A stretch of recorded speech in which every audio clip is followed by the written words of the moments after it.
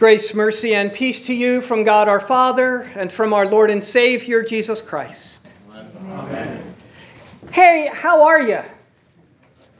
How's it going? Usually if someone asks you that question, you know better than to actually start telling them. They're just being polite. They don't really expect an answer and probably don't really want an answer. Fine or good is the conventional response. And if you go on with more than that, things get uncomfortable pretty quick. Same with, can I do anything for you? You're supposed to say, no, that's all right. But if you say, well, yes, would you do this and this and this, you probably get quite the surprised look on their face. Followed by, look at the time. I wish I could. They were just being polite.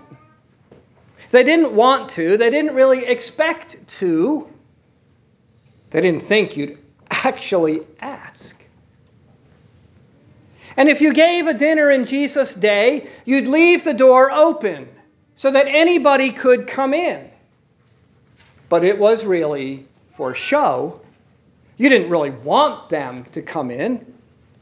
So those in need, you weren't shutting them out, but you didn't invite them either. Maybe they could get a scrap or two at the end. But if any of them were fool enough to actually come in, it might go something like this. The conversation would come to a stop. Everyone would stare at them and make them feel conspicuous, uncomfortable, and out of place, and then they'd leave learning their place. Except if you invite Jesus to your dinner. We're not told if this man with dropsy had actually come into the house or not, but it seems as if he did.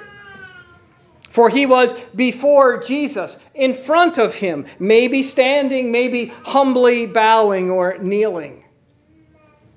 And it was silent. It was silent because after Jesus asked his question, Luke reminds us or tells us that they remained silent. The conversation had stopped. They were staring at him. You know that what are you doing here? Stare.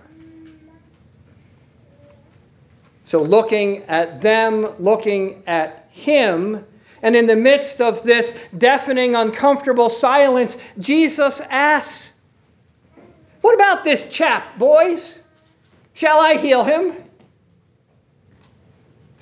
And the man with dropsy's probably thinking, oh, don't ask them, Jesus. But is it lawful to heal on the Sabbath or not? Yes. They don't answer. Not only because they didn't want to answer, they just wanted this man to go away, but because they couldn't answer. If they said no, it would reveal them as hypocritical frauds without compassion. But if they said yes, they would be advocating breaking the Sabbath, at least their understanding of it, which wasn't the right understanding at all.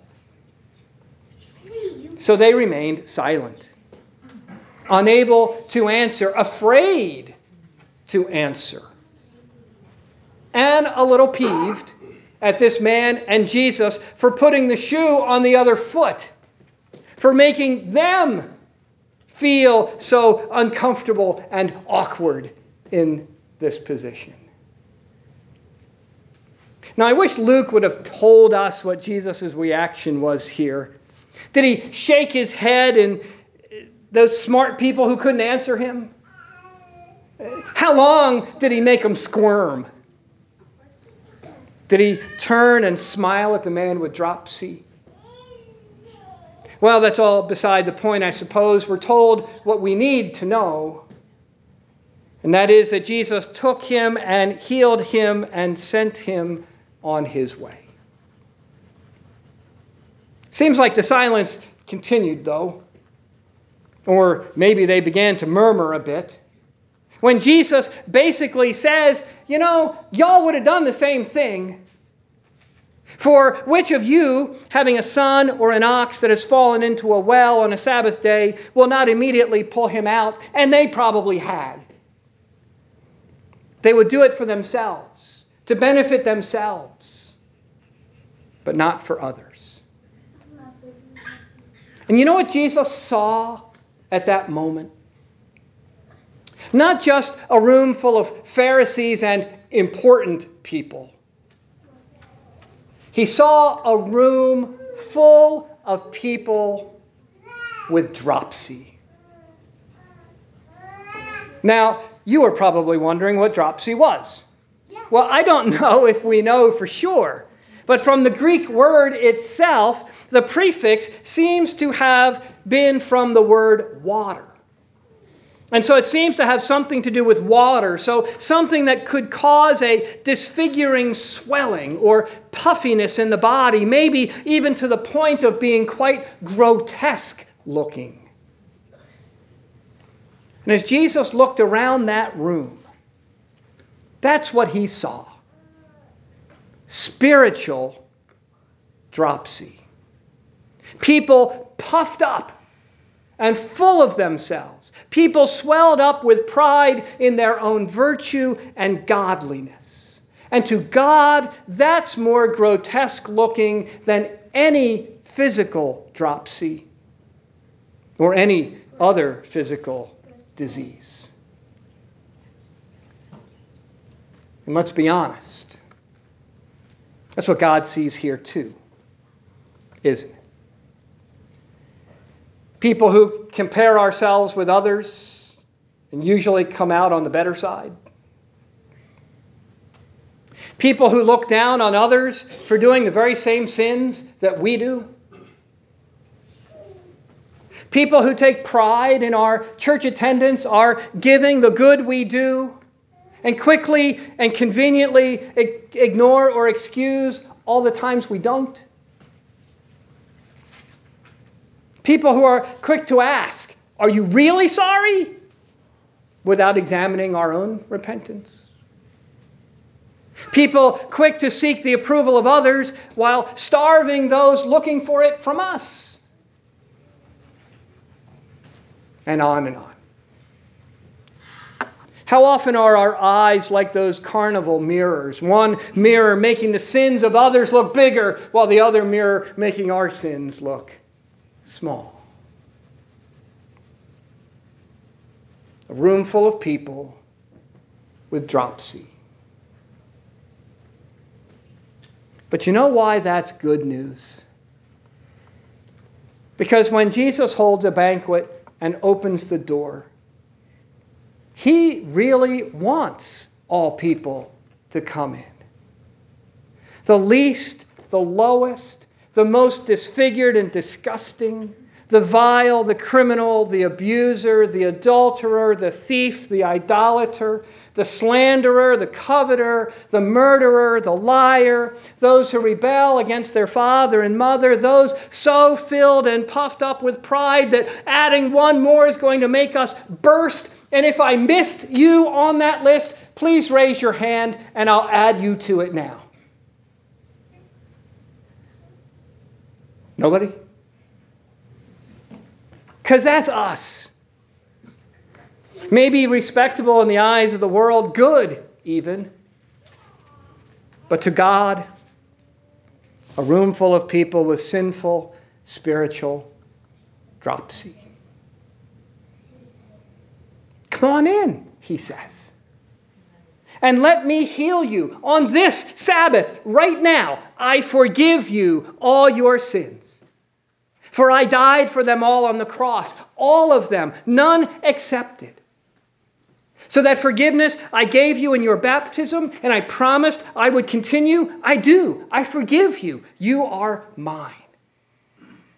And you don't have to sneak in and sit in that seat in the back. Come up to the altar. Come up to my table. Come up to the very front, not in shame, but because I want you here. I want all to see not how much your sin, but how much I love you. And that I do so much that I give you here. I feed you with my own body and blood. The same body and blood that was born for you, that hung on the cross for you, that died for you, that rose from the dead for you, and ascended into heaven for you, because I want that for you too. That when you die, you will rise and ascend and enter the door of my heavenly banquet, which will have no end. I don't care who you are. I care who you will be, who I will make you, my child, and an heir of heaven. That's pretty awesome, don't you think, fellow dropsy folks? Which is why Jesus told the parable he did. It wasn't to teach them what to do. They already knew that. And Jesus told them again right after the parable. It was revealed to them what he had come to do and was doing right before their eyes. They all thought they had the highest seats and that these were rightfully theirs. But who did Jesus single out? Who did Jesus gift? Who did Jesus raise up to the highest place? The man with dropsy. The man who, according to their convention, shouldn't have even been there, who should have known better. But Jesus wanted him there, was thrilled that he was there, and honored him, served him, healed him, loved him. And Jesus wanted to do so for all the others as well. As I said, Jesus' door really is open. And the Sabbath, it's not only a day on which it was in fact lawful to heal, but that day which from the beginning God set aside for healing. The Sabbath is a day for us to rest so that we can be served by God. Not that God doesn't serve us and do for us all the other days, he does. But the Sabbath especially for us to hear the word of God, his word of forgiveness, his word of healing, his word of life. And for us to be healed and raised and loved. It is that day for us to enter the door of his house, sit at his table, eat of his banquet, and be honored by him. And so if you are full of sin, grotesque, unworthy, and rejected by the respectable, he especially wants you here. And not just here, but all the way up next to him. That's pretty awesome, don't you think? Because usually we think those seats are reserved for people like Abraham and Moses and David, for Peter and Paul, or maybe Athanasius and Luther, folks like that. But are they? Remember when James and John asked for those seats of honor, the ones on Jesus' right and on his left? Jesus said, well, not so fast. And last week, we heard once again about the first being last and the last being first. And Jesus said that kind of today as well. Everyone who exalts himself will be humbled, and he who humbles himself will be exalted. Things aren't always as we expect in the kingdom of God. God just doesn't think like us or do like us, and what a relief that is. Because our thinking and doing just makes a mess of things. God knows better than that. But if God doesn't do things or think like us, the opposite can and is what Jesus is working in you. That you begin to think and do as Him. That's when you give a banquet or a dinner, and it's not just for your friends or relatives or those who will pay you back. Not only for the good people or for those who will be of some advantage to you.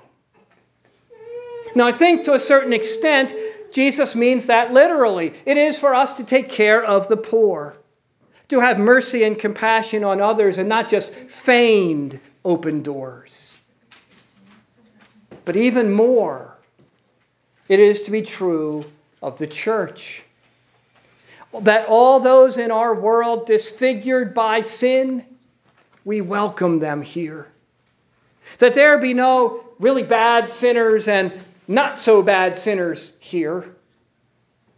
But that we all, with one voice, standing side by side, confess our utter sinfulness, our complete unworthiness, and God's unfathomable and limitless love and forgiveness. That's why we're here. Not because we're good, but because that's what this day is for. It was lawful to heal on the Sabbath. And it is gospel as Jesus comes to us today with His healing forgiveness. So if you're a sinner and a really bad one, thank God you're here. Welcome. Repent and be healed. And if you're not, or don't think you are, well, we're glad you're here as well. But you might maybe want to take another look at your life. Hold yourself up to the same standards you hold others up to. And if that's not good enough, take a good hard look in the mirror of God's standards and realize how diseased you are too. But then don't slink away in shame. But know that Jesus wants you here and loves you here. And has forgiveness for you here. And if Jesus were here today, He might say, what about this one, chaps? What about this one? Should we give them the place of honor? And what else can we say but yes? Amen. In the name of the Father, and of the Son, and of the Holy Spirit. Amen. Now the peace of God, which passes all understanding, keep your hearts and minds through faith in Christ Jesus our Lord.